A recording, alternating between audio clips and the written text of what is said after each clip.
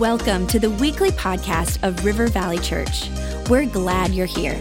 Our heart is to lead people to Jesus and launch them into their God-given purpose. So we pray you would encounter God in a fresh, new way today. To learn more about our church, visit rivervalley.org. Now, let's tune in to this week's message. We are going to start a collection of sermons on finances, and we're going to look at money, tithing, giving, finances.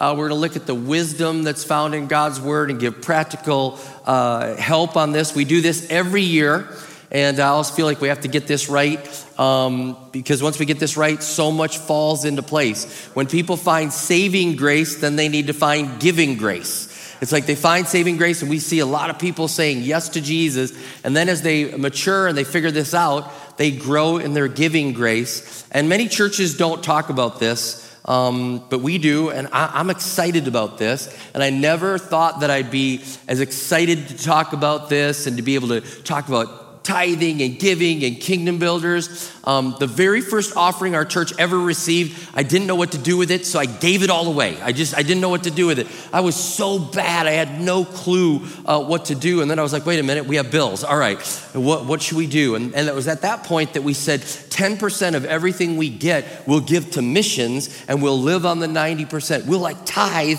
on your tithe. And we've been doing that ever since then. And so when you give to the church, we've been giving 10% to missions, and it was just trying to figure it out. But I love that we get to do this, the biblical wisdom that is here. And everyone that tithes and already does this and gives a tenth of their income to the Lord and brings it to the local church is super excited about this service. I've never met a tither that you're like, do you tithe? They're like, yeah. It's okay. I've never met one like that, you know what I mean? Usually when I meet a tither, they're like, yeah, I can't believe, how does God do this? And how has he been providing for me? And so tithers right now are super excited. So if you smile right now where I am, I'll think they're a tither for sure, all right? So smile big. Some of you are laughing. You're generous givers, all right. Proverbs chapter 3, verses 9 to 10 says, honor the Lord with your wealth, with the first fruits of all your crops. Then your barns will be filled to overflowing, and your vats will brim over with new wine. I love this about honoring the Lord with our wealth, and we'll get there in just a minute. But this first week, we're going to talk about honoring him and giving him the first, so the first can bless the rest. Now, before we get there, I just want to admit where we are in the world we're living in with COVID, with the chaos, with all that was going on. And in 2020, we experienced it as a church just like everybody else. So we experienced that, we were off to we were off to our best year. January, February, just giving was taking off. It looked like, wow, what is this going to be? And then the COVID global crisis hit. And just like many of your income situations and all the things you're going through, our giving just fell. It fell down. And immediately we looked at it and said, Lord, what are we going to do? How's this going to work out? It was just a great opportunity that I, along with 15 other pastors, were able to meet with Senator Tim Scott from South Carolina, talk about churches qualifying for PPP money and different things like that. It just worked out. People were able to increase their deductions. That all came from that meeting with Senator Tim Scott. And we're thankful for that. But we saw that go down. We made cuts, we made adjustments, and we did just like so many of you did.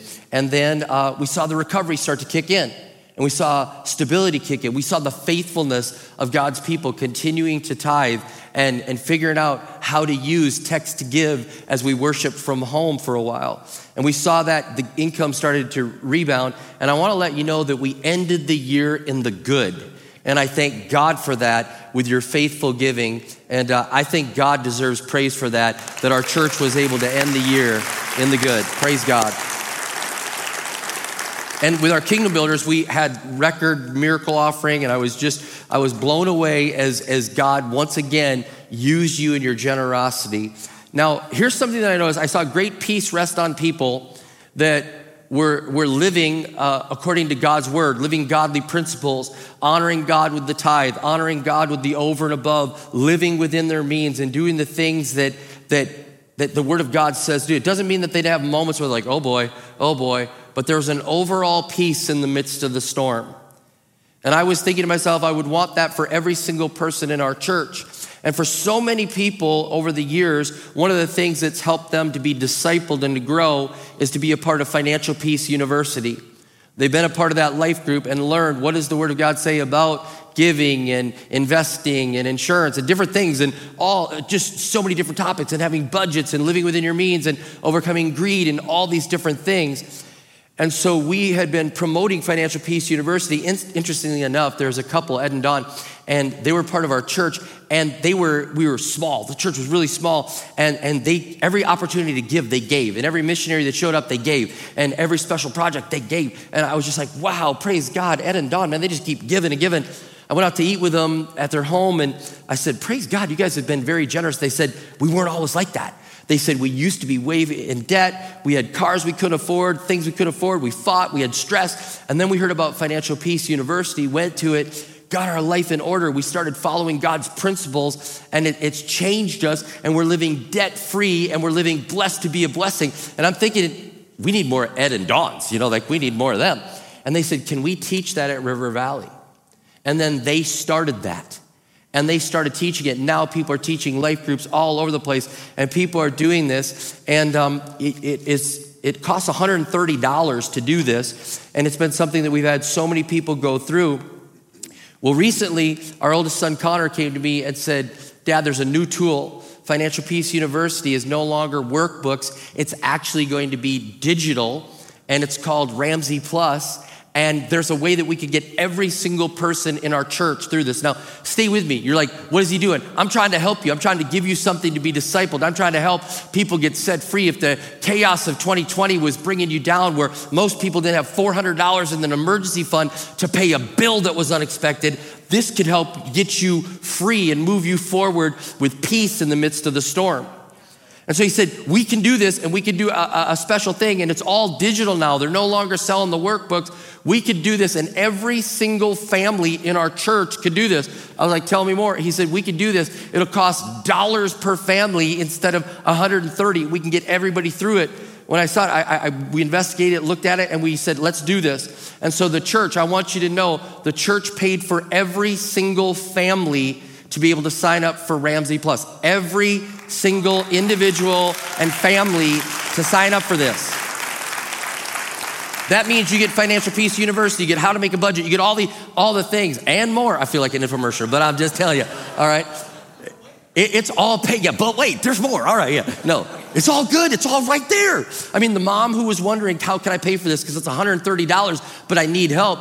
It's already been paid for. The family that's too prideful that says, we can't let people know that we're in debt. We don't want to be, now it's already paid for. You can do it in the comfort of your home. You can also join a group that will be at the end of this. The college student that's trying to figure out, what am I going to do with this debt that's here? You can develop great habits. The young married that's trying to figure out, how am I going to dig out of debt? Caleb and Rachel Moore on our team.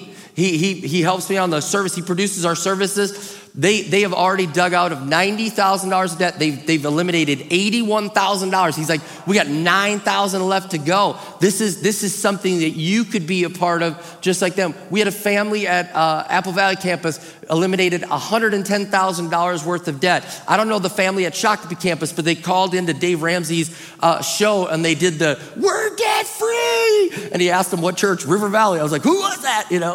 Praise God. We want that for people, and we want you to get this in order. So you could text the word Ramsey to 94,000. I did it. You could follow the prompts. It'll have you sign up, make an account. It's easy to remember. Ramsey to 94,000. That's like our number now, 94,000. All right. Or you can go to the webpage, rivervalley.org/Ramsey, and you can sign up for it. There's no catch. It's 1 year paid for, 1 year. So you have 1 year to get through these different courses and different things and implement these tools. It's all paid for. It cost thousands of dollars. I'm just letting you know, it wasn't like $8. It was thousands of dollars, and we did this to be, we want you to understand, we want to bless and invest. And so people that have already tithed to the church, people that have already given are helping other people get set free right now because they've already paid the bill, and they're enabling you to do this. And so I say thank you for that. We need more Ed and Dawns, all right? So if I could recommend one class, it'd be Financial Peace University. I would recommend that. If I could recommend one book for you to read ever about giving, it would be The Blessed Life by my friend Robert Morris. It'd be this book right here, and I'm going to use some of the stuff from here. Of course, it all lines up with the Word of God. Nobody's organized it better than Robert Morris. I was with 20 different pastors the last couple weeks. I said, you got anything new on giving? They're like, man, Robert, God has just done something with Robert's life and put this all together. So today, I do have something I want to share from the Word of God. Some of you are ready for it. You're like anxious, you're ready, but be sure to sign up for Ramsey Plus and get your life in order there. Today, the first blesses the rest. What does that mean? As a Christian, God must be first. It seems so obvious. I mean, he saved us. We're serving him. We're living for him. We're going to spend eternity with him, and he must be first. He must be first. He says, I will be first. You'll have no other gods before me. He's first in our life. And we live differently when we say yes to Jesus. We're forgiven, and we are living in relationship, and God must be first. And in life, one way that we get to live this out is the principle of first fruits. I read the scripture to you, Proverbs 3, verses 9 and 10. Honor the Lord with your wealth, with the first fruits of all your crops. Then your barns will be filled to overflowing, and your vats will brim over with new wine. Solomon, the wisest king of Israel, wrote this. He had plenty of money, and he realized this, that when you honor God with the first fruits, with the first of your increase, with the first things that come in, and you bless God with it, he takes care of you. The first has the ability to bless the rest. And the word honor here, it implies the word weighty, and it really means like when we honor the Lord, we're saying there's a weightiness to you. The scale tips in your favor. It's all in your favor. And when I honor you, I let people know that you're first in my life, and there's a weight to this because you are above all else. We say we honor the Lord with our first fruits. It was the first portion of one's crops. Could you imagine? I can't imagine being a farmer. I've never been a farmer. I thank God for farmers. I just know like knee high by the 4th of July for the corn. That's about it. And I'm praising God for sweet corn coming our way. All right. But I thank God for the farmers. But could you imagine? God says, now the first of everything that happens, honor me with that. When you get the first, like you've been fighting locusts, and you've been fighting hail, and you've been fighting drought, and you've been fighting all this. And when the first things come in, give that to me. Could you imagine a farmer? You're like, oh man, first, how about second? How about we put a little in our storehouse, then we give it to God. And God's like, no, honor me with the first fruits. Honor me with this and put this. So the parallel to us, because we're not farmers, would be the first of our income, the first tenth. And this giving of the first fruits, it's like a thankful acknowledgement to God for his provision. That we're saying we recognize everything we have comes from you. We depend on you, and everything we have comes from you, and we honor you with this first fruit, this first tenth, this tithe. So we give God the first, and this precedent was established all throughout the Bible that God gets the first. He owns the first. It's all his, and he's saying, I want the first. In Exodus 13:2, it says, consecrate to me every firstborn male, the first offspring of every womb among the Israelites belongs to me, whether human or animal. He says, it's mine. I declare it. It's mine. Give it to me. He continues in his Exodus 13, verse 12. He says, you are to give over to the Lord the first offspring of every womb. All the firstborn males of your livestock belong to the Lord. Redeem them with a lamb, every firstborn donkey. But if you do not redeem it, break its neck. Redeem every firstborn among your sons. And he's saying, it belongs to me, and it's mine. And so I want you to redeem it. I want you to make a sacrifice. And when you have that animal, you sacrifice that. If you have one that is unclean, you redeem it with a clean animal, and you say it's mine. If you have a child, you don't sacrifice that child. You actually redeem it with an animal, and you say it belongs to you. Thank you, God, for our first. Thank you. It's interesting. God gives his only begotten son, his firstborn, Jesus, to redeem those that needed to be redeemed. It's an amazing parallel when you think about it. It's an amazing parallel there. That's why John the Baptist could say, when he said, look, the Lamb of God who takes away the sins of the world. God was sending his firstborn.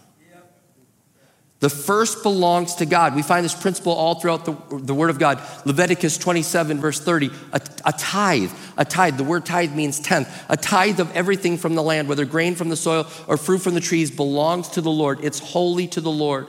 We read in Exodus 23, verse 19, bring the best of the first fruits of your soil to the house of the Lord your God.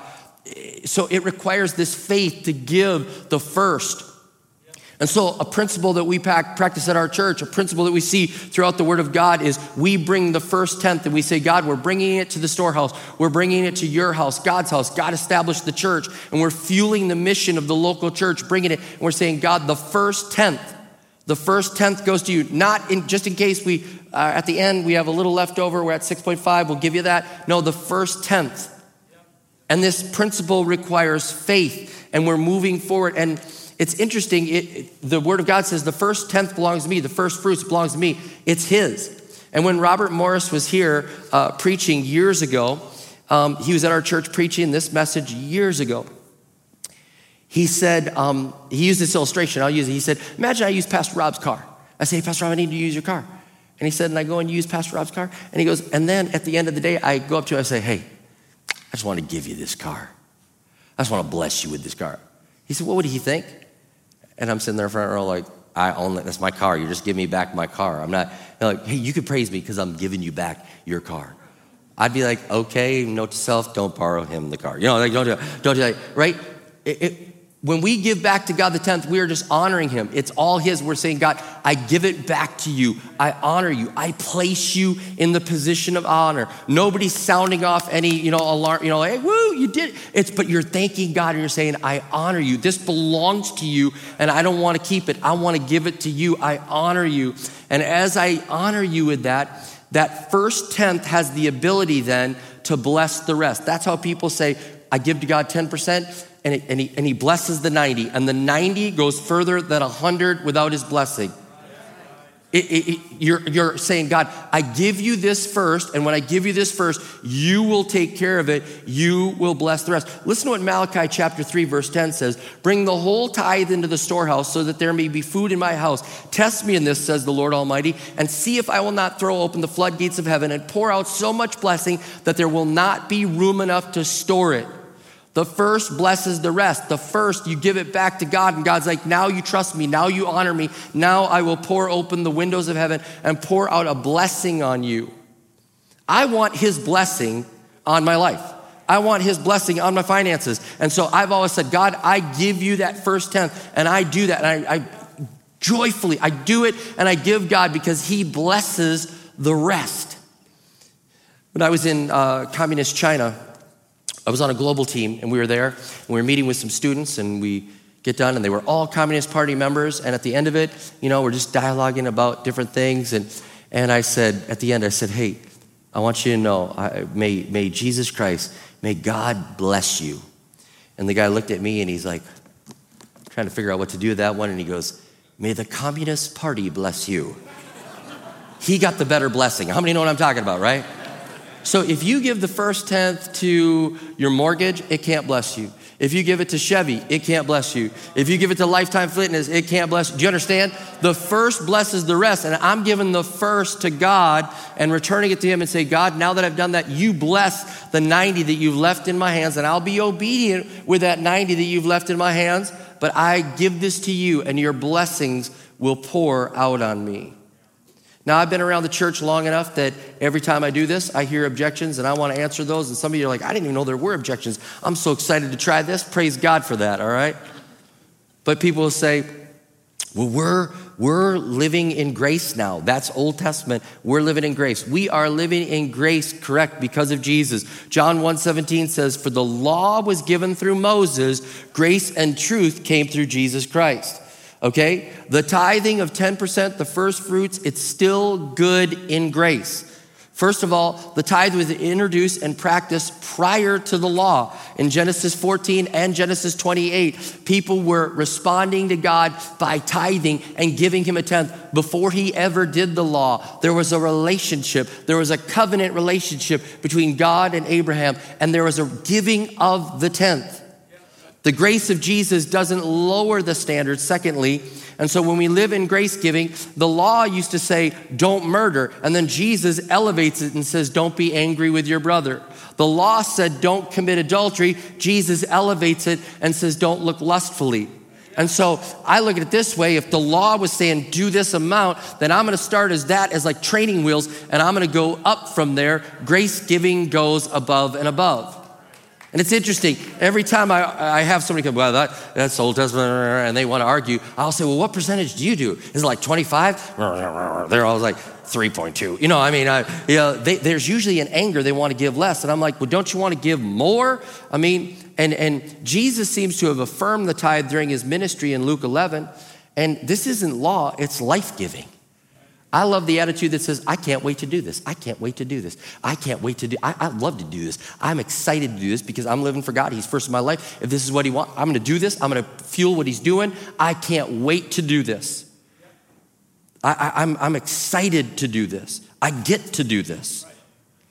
Now, I want to illustrate this because we come to the tithe with so many different thoughts. Okay, we have so many different thoughts. Like we come and by the way, every time I share this, I thank God that we get to give. We get to give. We get to do this. I thank God for a way of taking something tangible in my life and giving it and fueling the mission of what he's doing. And I thank God for that. And it doesn't stop there. We'll continue to talk about where it goes in the weeks to come.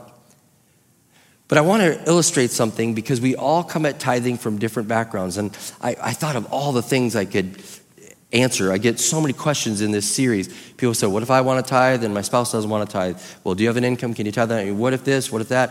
People just start asking all, because we come at it from all different angles. And I'm reading a book right now. It's a secular book. It's called The Psychology of Money by Morgan Housel. Okay, I'm reading this, and I read a lot of books about this. I try to read a couple books on money every year. I'm trying to get it right. And there's an interesting statement that he makes. He says this: your personal experiences with money make up maybe 0.0000001% of what's happened in the world, but maybe 80% of how you think the world works. So we all, in this room, in that campus, online, wherever you are, we all have a different perspective about money, and we all have different experiences. And he talks about the time you were born, the place you were born, where the economy was at, what politically was happening, what was going on, the personal victories and setbacks, they all bias us. If you're old enough to have grandparents that lived through the Great Depression, that had a bias on them, that had an effect on them. When my grandma and grandpa passed away years ago, it took us weeks to clean their house. She had saved every pie tin. She had saved every Campbell's label. Like we had a little contest at school, and she had like 500 Campbell's labels. Who saves the labels? Grandma, okay? You know, we went through every gift that my grandfather had given her, every $20 or $50 bill that he had given her. She didn't spend it on a gift on herself. She put it in a jar. We couldn't throw away any jars or cans or anything. We had to open up every one. We're like, hey, $500, okay, over here, 24, there was money everywhere. We had to cut the mattress. It was like, You know what? Her experience put something on her. Right now, I'm wondering what's going to happen in a COVID world. What's going to happen to people right now, okay? That's why I've decided to live above the clouds, and I'm probably going to preach a message on that. I'm just living above this. I just have refused to live in it. I'm like living above it, all right? And that's just the way I just decided to live, all right? But there are people that are going to be affected by scarcity and what happened to them. And maybe they lost their job or lost their home or lost this and things happened. And there are other people that took money and put it in the stock market and they're like, woo, the best year ever. And they're like, I wonder if there's another crisis coming. Okay, do you understand? That's the bias. Right. And all this fuels into the way that we look at this. But the beautiful thing about tithing is it takes wherever we're at and it brings us to Jesus. Let me show this to you, okay? When we start to tithe, and we have the tithe in the middle, all right? These are the different things we think. Once I get my money right, I will do it, right? And that's just self-help, okay? But once you start tithing, you say, God, you help me. My money's a mess, and I want your help. And you start to tithe, and all of a sudden, whatever bias you brought to this, God starts to heal and to minister. There's others that say, hey, it's all mine. It's all mine. And you're greedy. You're greedy. And then all of a sudden you start to tithe, and you know what? Generosity starts to fight against the greed in your life. Okay? It's all different for all of us. There's others that say, I make so little, I can't do this. And fear is the thing that is holding on to you right now. You start to tithe, and you know what happens? Faith starts to take control of your life. It's interesting. No matter, you say, that can't work, so I won't do it. Doubt. You just say, it can't work, so I won't do it. Doubt. And then all of a sudden you start to tithe, and trust starts to grow in your life each time. Others, you say, that's a lot of money, and you're prideful, and God says, humble yourself. I'm the one that gives you the ability to earn wealth, and you become a different person when you start to tithe. Isn't it interesting? No matter what bias, no matter what background, no matter what experience we bring, God asks all of us to bring it there and honor him by giving him the first tenth.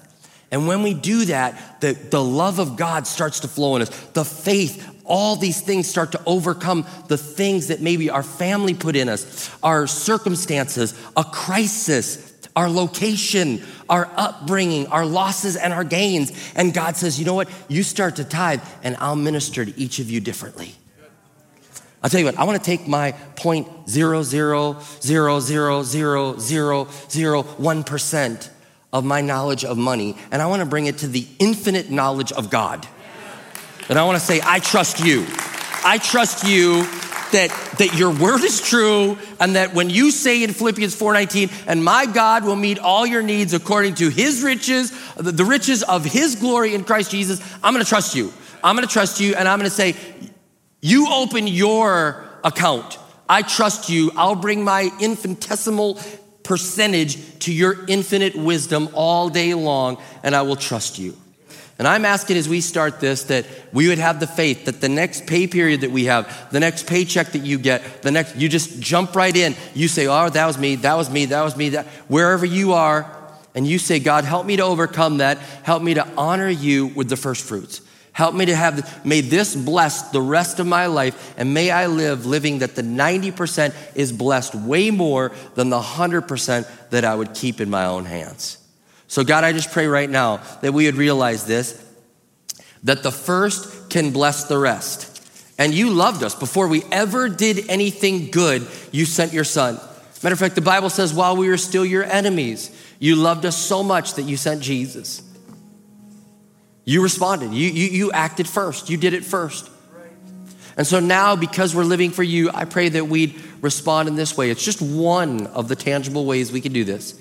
And we would say, God, we honor you with the first fruits. We honor you with the 10th. We honor you with that. And whatever it is that's keeping us, with the bias from our family, whatever we've been going through, may you overcome that.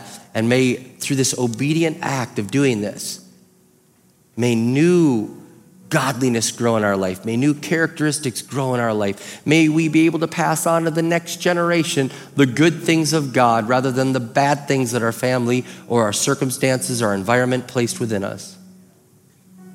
Lord, we honor you with this. Give us the faith to do this, the obedience, the follow through. And as we do this, we trust you. You will open the windows of heaven and you'll pour out a blessing on us that we will not be able to contain. We believe that. And it's in your name we pray. Amen and amen.